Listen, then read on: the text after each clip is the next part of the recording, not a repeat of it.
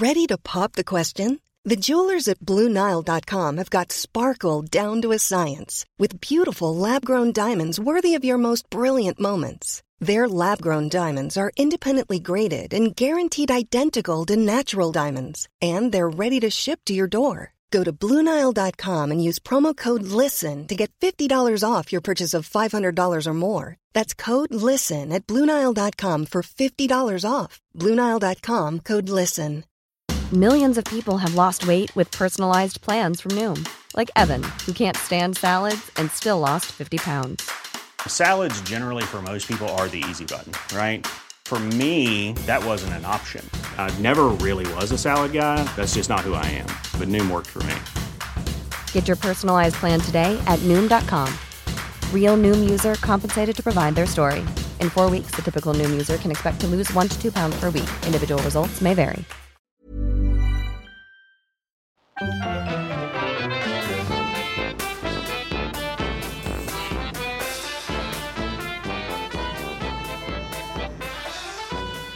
Hello and welcome to Brett and Cliff's Flea Circus. My name, it's Cliff. It's Cliff. Yes, it's Cliff. Hello, Cliff.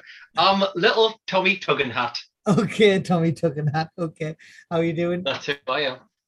I'm doing fine. You know, just tugging hats. Yeah, I've been tugging hats. Hopefully, when the wearer doesn't suspect it, that's when I like to do it. Time. Have you ever been found out? Have I ever been found out? Well, I am very small, you see, so my size sometimes gives us away. There you go. And I've got a suspicion, although you've never mentioned it. Have you been in the military? Yeah, of course I have. You know that. I've served me time. French Foreign Legion. Good. Have you? No, of course not. I'm, if anything, I'm a, what's it called? Not a conscientious objector. Objector. What's it called? Pacifist. No, when they just run away. A deserter. Yeah, something like so that. You did sign up, but you just ran off. I was conscripted. but I did whatever I could to get out of it. That was my method. What have you been up to then? It's been a week since we spoke, or less than a week? Less than a week. Not that much, to be perfectly honest with you. Just wander around the streets of Shields as I normally do, and that's about it. Mm-hmm. I watched the new Resident Evil thing on Netflix, series, which I would advise no one ever to watch ever. It's somehow worse than the films, is it? It's absolutely terrible. It's one of the worst things I've ever seen in my life. Okay. I hate myself for having watched it all. All right. Well, I feel quite the same way about struggling through to the end of the Stranger Things. I watched that with the wife. I quite enjoyed it. I thought it was okay. It's the last episode was 2 hours 20 minutes long, and a lot of it was just people slowly walking around in some kind of red, cloudy place. Yeah, but they did play Master of Puppets on the top of a Winnebago or so much, and also a Moby song, which didn't really fit. But I don't think I didn't hear the Moby song. No, I didn't notice. When that lad was dying, it was Moby playing. Was it? Yeah. Do you know that Moby used to try and secretly touch people with his penis? Yeah, I remember Yatesy trying to keep it going, keep that flame alive. Yeah. What an odd person Moby is, isn't he? I would go as far as saying he's a horrible man. Well, yeah, he must be. If he's just promoting the fact that he tries to touch women with his penis. And he's had something with Natalie Portman recently, didn't he, where she said, yeah, there was a period when Moby basically stalked us and wouldn't take no for an answer. And he was like, really? What you're about, Portman? Like, you fancied us and that? That's why I wouldn't leave you alone. Fancied us? Yeah. Moby, I wanted nothing to do with you, and I told you that on a number of occasions. And he was like, well, women can just say out, can't they? So we don't like Moby, yeah? I know. You know what? That one album was good, in it, and then he's got Those couple of yeah, the more ravey or chill out kind of songs are quite good. But he's got that one album where he took advantage of the Dead Blues people. That one.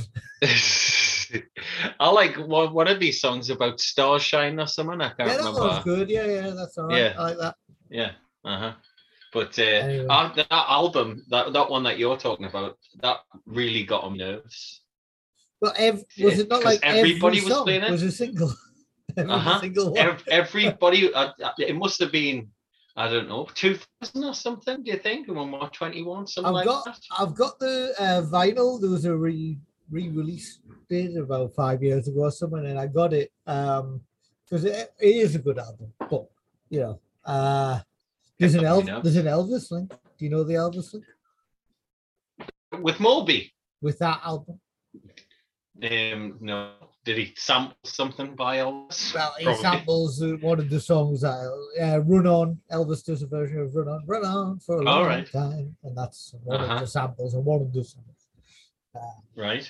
It's just a thief and a person who has to touch it with his penis. He's a thief. He's a thief. A low down, dirty thief. He's a dirty thief. He's a bloody tour rag man. He's a tea leaf. Anyway, we spent a little bit of time talking about Moby there for no reason. And well, would you like to invite him on? Because he's my next guest, isn't he? So let's all welcome Moby. Yeah. Welcome on, Moby. Let's talk about Mr. Moby. I've started watching the latest What We Do in the Shadows series, which is funny as ever. We'll like that in this household. Yes, we like that here. Jane was like, I'm sick of watching this miserable Stranger Things. It's got us a bit upset, so let's put something funny on. Brett, I must say, your connection isn't great. Is it? Is it not? It's not. Well, we can struggle on until it goes off. Well, how dare you? How dare you? How dare you say that about my connection? Connection in our secret language means penis. Of course it does. I'll secretly touch you with me connection. Like if you're not careful. We'll struggle on until it goes off, and then device. The device, of course. So yeah, that's about it. I haven't really done much else. I've been watching that. What We Do in the Shadows. Hasn't been that long since we spoke, to be honest. Pearl has started ballet classes, so that's quite that's nice. I did see that. I saw her twirling around. She looked very good. She's very, very, very excited by it. So she should be. She woke up the day after her first class, and she's the youngest one there. Like, she's not 3 yet. Everyone else is about 4.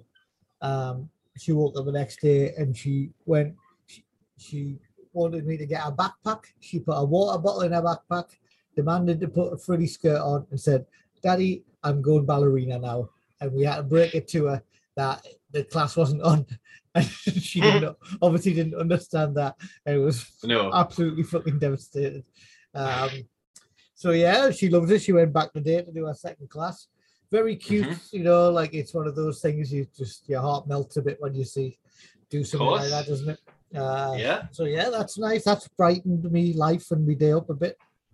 Well, that's good. And mine for having heard it. So there. You been up to anything? Yes. No, just the stuff I told you about. That's it. That stuff, and then of course we've been watching the rather long Elvis film. Yes, I think it's probably the longest film I've ever got you to watch on this, even though you got yourself to watch it. I know it was my choice, wasn't it? So it's not Elvis, the Austin Butler version.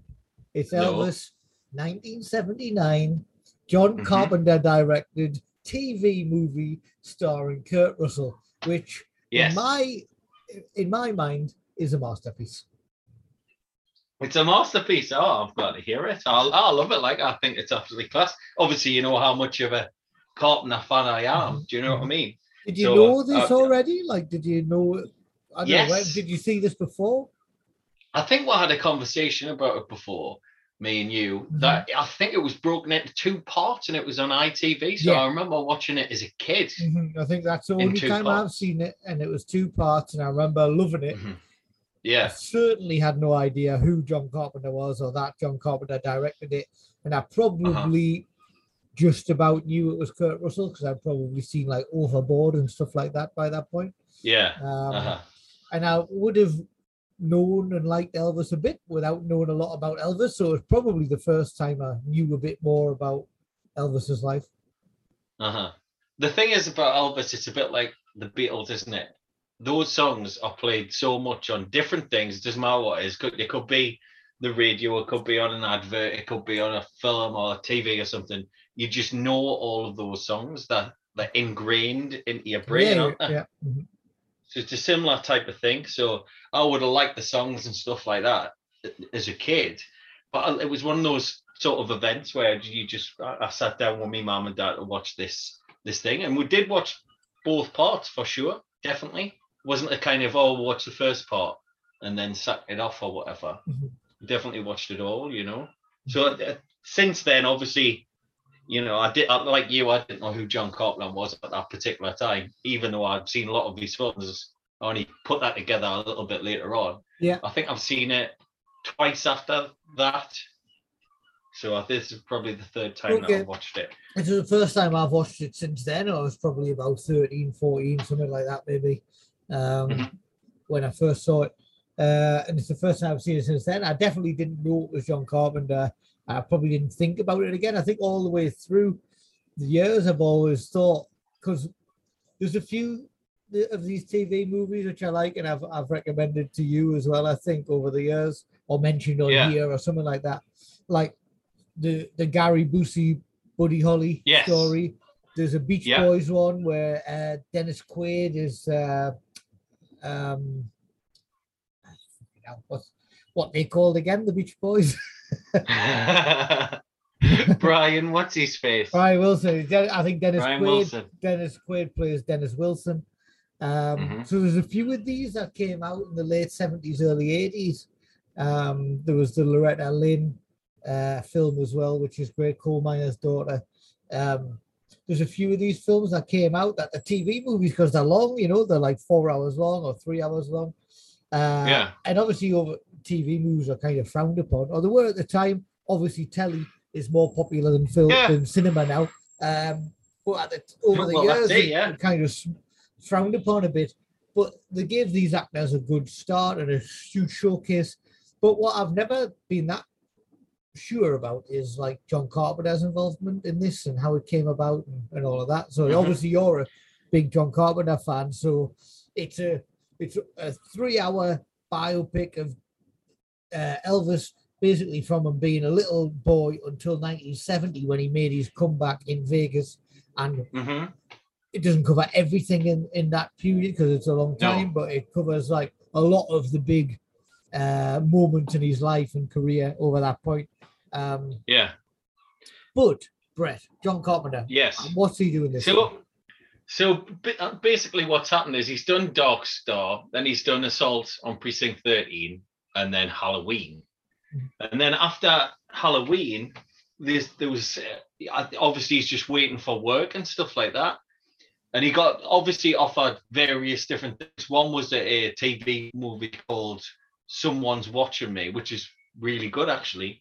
And then after that, did he do that? Is that the thing? Okay. And then after that TV movie, he did Elvis. And I think what he said was the reason that he wanted to do it is because obviously he's a massive Elvis fan. And I think you can tell when you're watching this that he's not exploiting Elvis at any point in the film. It's all done really well, and with sort of the love of Elvis in mind. I think they could have gone a certain way, or a different director I think might have gone a certain way if they didn't like respect Elvis or like Elvis. Do you know what I mean? I think for me, what stands out to me is it's only a couple of years after he died, so it's a big thing to do. I think after such a huge figure of popular culture has died anyway, so it's a huge responsibility, I think, for a director to take this on, especially a director if you're a fan, a massive fan, and a director that's hoping to go on to bigger, better things and take over Hollywood and stuff like that. But I think what also, I agree with you, but I think the other thing that needs to be said is he clearly respects Elvis and the story, but I think he respects the other people in Elvis's, or the other important people in Elvis's life as well, Because definitely. What it doesn't do is gloss over that he was a troubled man, and I think that's the best thing about the film. Yeah, well, there is, but the way that it's done, quite subtly, I think there's a lot of things that are quite subtle in the film. Yeah, totally. I mean, the main one is obviously about his brother and stuff, isn't it? About Jesse, because I'm sure people have heard of the stories that he talks to his twin brother who died. He was stillborn. He had a twin called Jesse, and he always talked to him sort of throughout his life. Now, if that was sort of presented in the wrong way or done in the wrong way, it would make Elvis look like he was nuts or he was stupid or what. And the film does not do it like that at all. Do you know what I mean? There's parts where he's talking like his shadow, or there's parts where he's talking to a reflection in sort of a pond or a stream or whatever. But he's doing it at sort of times of need. And the film kind of addresses that as well at the start, where he's saying to his mother, it makes us feel good doing that. Do you know what I mean?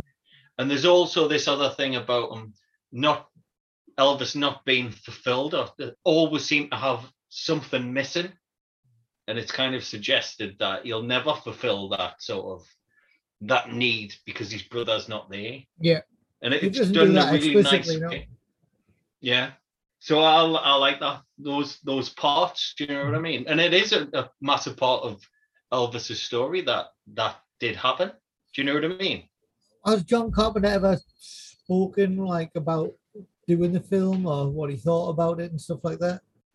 I think obviously as John Carpenter's career has gone on, he's looked back at it and he thought, I could have done that better. I think he's very critical of You've said that before with other things that these films, he's always kind of been a bit like, oh. Yeah. But if you look at something like The Thing, or even sort of, Escape from New York, whatever, you can tell that they're John Carpenter films. Not necessarily the case with this one. Nope. Do you know what I mean? No. You can't tell just by looking at it that's a John Carpenter film. But it's still great as far as I'm concerned. They did it in filmed it in 20 days or something mental like that, like crazy schedule. But the people, the producers or whatever, they thought that Carpenter could do it because they found out that he did the score for Halloween and obviously direct Halloween. So he'll be able to do it type thing.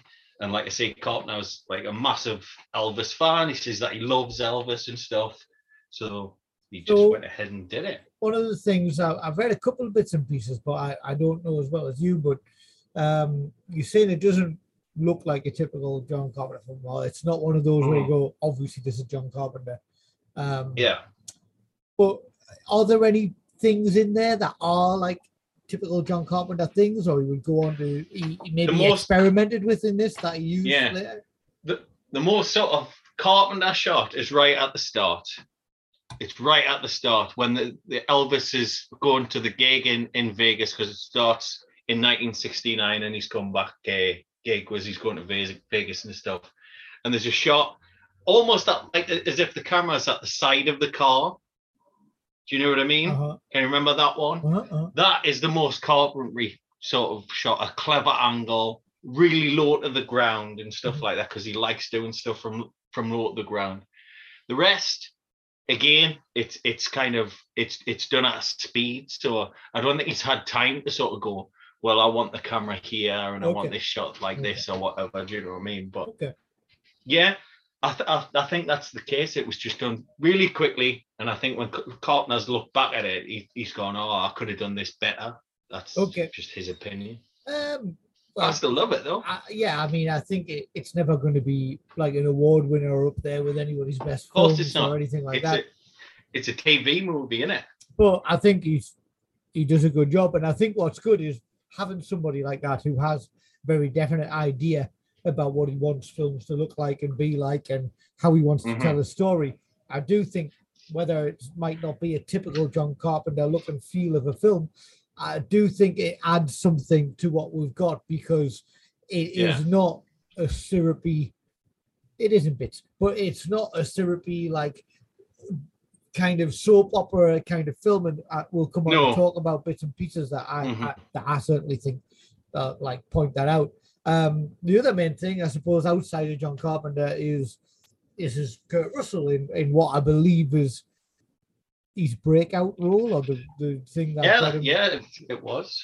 I'm pretty much a Disney kid, before that and stuff, wasn't he? He was even in a film with Elvis, wasn't he, when he was 10? Oh, I might ask you about that later. Kicked that. Was that in the quiz? Well, I'll not mention that then. But yeah, I mean, it's eerie watching Kurt Russell in this film. I mean, you text me. I think he's absolutely class. I haven't seen the new film, but that you guys got a long way to go to friggin' catch up to Kurt Russell in this. Like, it's eerie. He's mint. About his like voice, what do you think? Mannerisms and stuff like that. You think he's close? I love all that. Yeah, I think he's absolutely class. I mean, the thing is with Elvis, right? He's like a myth, isn't he, Elvis? Mm-hmm. He's not like, I mean, obviously this film does a very good job of portraying him as what he was, a human being. Do you know what I mean? With like problems, with sort of issues. But if you think about Elvis, it's almost like he's transcended all that type of stuff. He's like a myth, isn't he? Yeah, and I think that's what the film's about. I think that's one of the main themes of the film, is that the reality is not the same as what was out there. And I think for me, one of the main things about this film is it's all about him not on stage, behind the scenes, at home. It's not Elvis the myth and the star. There's bits of it, but you see him becoming famous, and you see him coming back to the stage at the end. But the majority of the film is him at home, and him with his mom, and him with his dad, and him backstage, and him with his wife, and him in the army, and him with his mates. And it's like, what it is, it's more of him sort of dealing with the pressure of this. And I think that's massive for 1979. Like, just after he's died, and he's just this huge star, and he's probably he is like a myth, isn't he? Like, did anybody really know what went on behind the scenes by 1979? Like, after he had just died, is this just a stab in the dark at what it must have been like, or is it based on whatever? To my mind, without being there at the time, I feel like it's quite a brave film to do, and there can't have been many things that touched on Elvis offstage rather than as the big star. Well, I mean, like I said at the start, if Carpenter didn't have that love for Elvis, he could have gone like a schlocky sort of way and sort of, rammed up or hammed up the sort of the bits where he's talking to his brother and stuff like that. Or you could have put loads of bits in where he's demanding fried food and all that. There's not much. Well, I mean, there's very, very little of that stuff. Yeah, it doesn't go to that bit, but that would have already been there, wouldn't it? Yeah, that would have been throughout his life.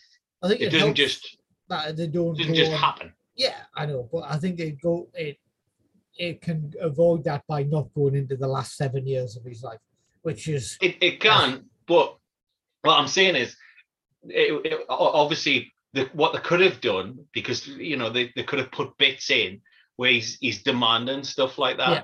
There's not a lot of Elvis sort of using his, like, being a prima donna or anything like that at all. It's more he was apparently a very, very generous man, Elvis, and he would give stuff away to just people that he'd met and things like that. There's things like that in there rather than going the other way, which could have easily done somebody who just didn't care about Elvis or whatever. Yeah. So they could have done stuff like that, where they didn't. So, like, just going back outside of the film, like, what's your relationship with Elvis? Like, when did you listen to him, hear him, get into him? Do you even like Elvis that much? Of course I like Elvis. Who doesn't like Elvis? Elvis is the man. Yeah, I mean, I love Elvis. I think he's great. Again, it's this thing, when you think about him, it's this myth. It's this man in a jumpsuit, or this beautiful looking young man with sideboards. Do you know what I mean? With an amazing, exactly, with an amazing voice, an unbelievable voice. And he changed popular culture completely, didn't he? I mean, he's the king. So yes, I love Elvis. I've been listening to Elvis today. I'm still sort of listening to certain songs a bit like I said at the start, where it's like the Beatles, but the title will come up and I'll go, I haven't heard this one. But of course I have. Yeah, do you know what I mean? Yeah. So what about you? I know you love Elvis. Yeah, I absolutely love Elvis, and love him, and appreciate all the flaws, and I know there's a lot of shit stuff as well, and I know he wasn't a 100% good guy, but he's obviously got issues throughout his life and stuff like that, and I think that's what makes people interesting, right? So, but as far as the music goes, I don't like me. I think I said before, like for some reason I used to really like rock and roll when I was a kid, like 9, 10 and stuff like that. I remember getting a couple of like compilations and stuff, which was all Buddy Holly and Dion and the Belmonts, I've said before, was like one of the main things that got me into music and rock and roll music and doo-wop and stuff. And I think I was probably like 11, and for Christmas in my stocking, I remember waking up, and I'm saying I'm 11. I'm not. I don't know, but in the stocking was 3 like tapes, and one of them was Paul McCartney's "Back into the World" live double album, I think, double tape from a tour in 1990 or something like that. One of them was Elvis. Something, it was again a double tape, something like 50 Golden Greats or something like that. Red cover. Where he looks really young on the cover. And one of them, and I can't legislate for this one, was Cliff Richard best of. I don't really know. Like, Devil Woman's Ari. I don't mind a couple of Cliff songs, but he's the British Elvis, isn't he? I didn't get as into Cliff as I did the other ones, put it that way. So, no. So yeah, that was my first like Elvis proper introduction, and that went from, it didn't have his early stuff on. It wasn't the Sun Records stuff. It was from when he signed for RCA. So from Heartbreak Hotel and Jailhouse Rock through Don't Be Cruel and all of that stuff. So that like kind of very late, let's say 57 to 67 kind of period. Yeah. Which most would regard as some of the shittest stuff he's done. Wooden Heart and all of that stuff, all the songs from the films. Hey, there's no wrong with Wooden Heart. I still think there's some good songs in that period. But yeah. So that was it really. And then I haven't seen hardly any of his films. I haven't seen any. I used to read a lot. There's some great Elvis books, some shit Elvis books, like there always is with these big stars. And then you just get into it a bit, don't you? I watched this and I was like, oh, wow. And I started reading these Peter Guralnick books, the one about the rise of Elvis and the fall of Elvis, massive books. And I remember the rise being like, yeah, whatever. And the fall, I was like, yeah, this is fucking brilliant because he's insane. He's absolutely insane, this guy. Like, and then you think, wow, he's the only person to ever have this fame and this kind of life and stuff like that. Sinatra did to some respect, to some extent, I think. But Elvis was the first guy that really went into this kind of weird wormhole where he's in this bizarre life that he's kind of created for himself that he can't get out of, that he comes to resent, that he ends up, it destroys him. It's an incredible tale. Like and for me, it's a, and I'm sure for most people that would think about it, it's a really sad story, actually. Like, well, really, it is really sad. I mean, he's got about 3 years of that he enjoyed it, and then the rest. Yeah. I mean, there's no. He was the first, really, wasn't he? I mean, before him, it would have been like Sinatra. Yeah. Do you know what I mean? But Sinatra's not on the level of fame you would imagine. Exactly, of Elvis, and especially because Elvis was so young.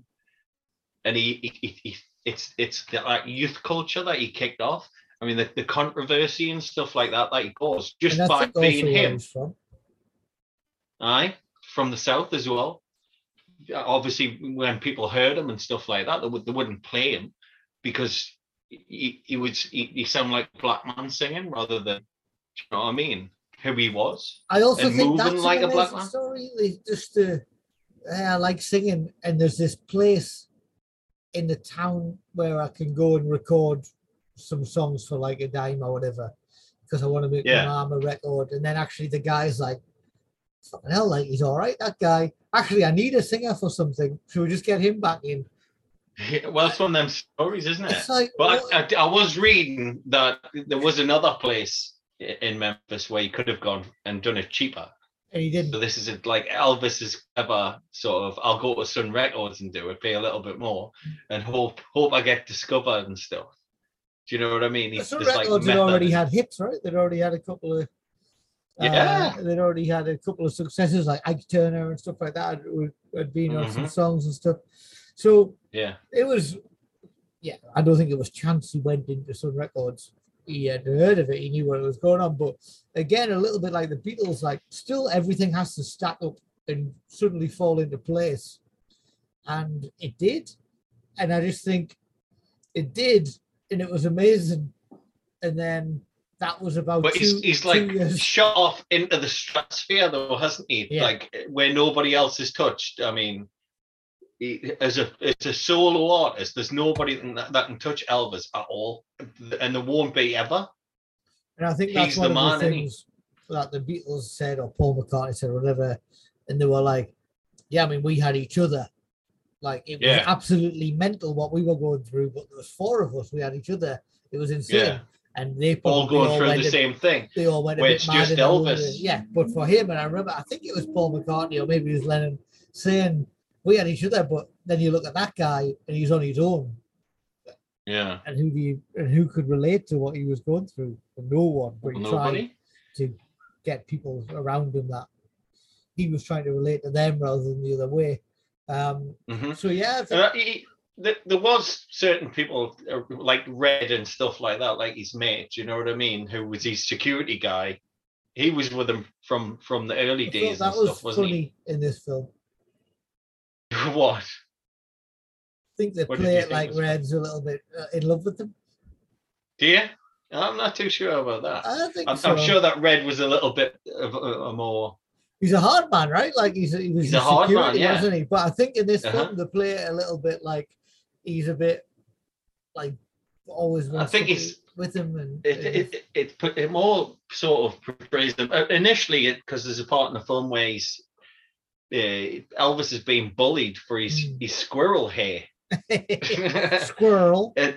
And Red saves him and stuff like that, and Elvis remembers this and he employs him and stuff like that. But I'm sure that Red in real life was a hard man. Yeah. I mean, they're growing up in Memphis, you know what I mean? He's a much bigger kind of imposing figure, I think, than he is in the film. But like I say, I think in the film, I think they play it a little bit ambiguously, or whether he's just protective of it or whether he's really... like, next time you watch it, like, just have an open mind about that. You know, I'm sure he did love Elvis, but, you know, not in a sexual way. But who knows? Who knows? Red West. Elvis is a good-looking man. He's got a good book, Red West. Does he? What's it called? Do you remember? No.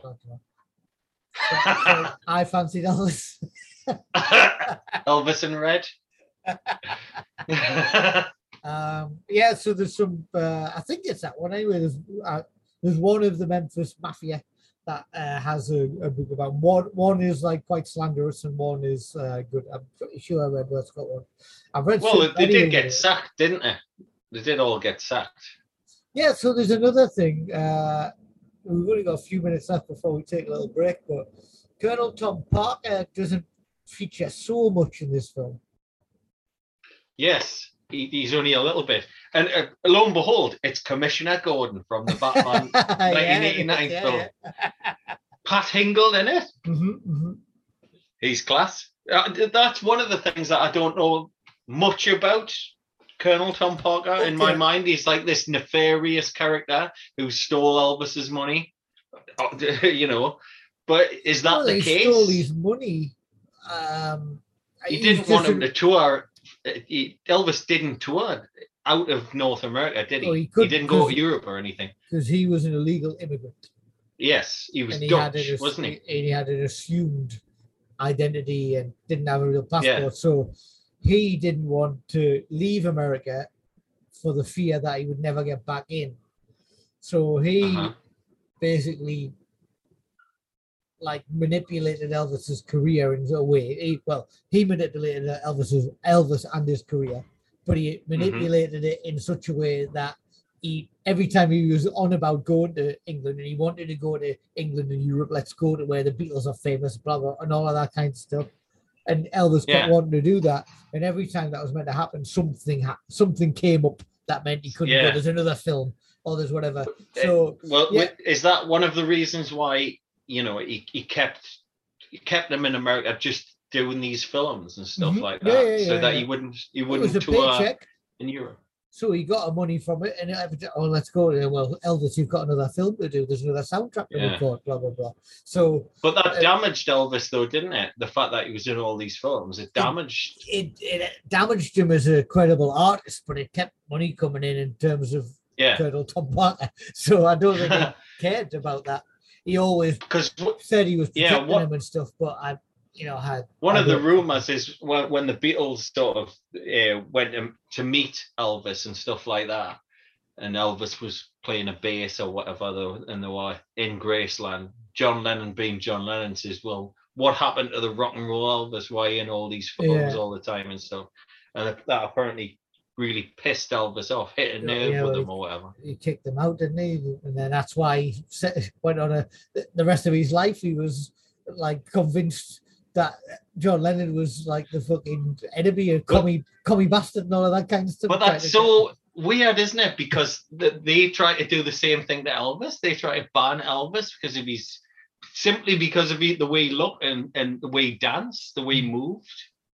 Yeah, he was accused of it, corrupting American I think children. Elvis was always torn, wasn't he? But anyway, we can talk about that and the film in a few minutes. We'll take a little break and come back. And that's the end of part one of our Elvis 1979 John Carpenter podcast. The next episode will be out in a few days. In that, we talk about what happens in the film. There's also an Elvis quiz and some music. But before that, we also have some music to end this episode. This is In the Night by Broke Casino. Hope you enjoy it and see you next time.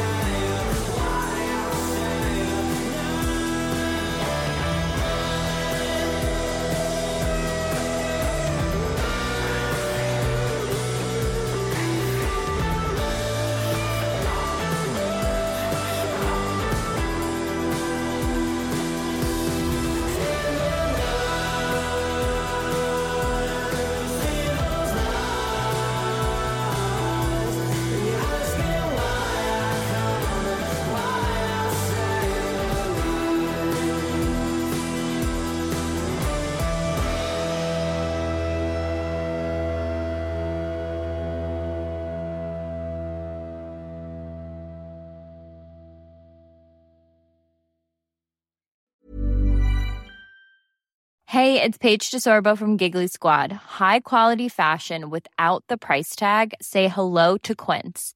I'm snagging high-end essentials like cozy cashmere sweaters, sleek leather jackets, fine jewelry, and so much more. With Quince being 50 to 80% less than similar brands.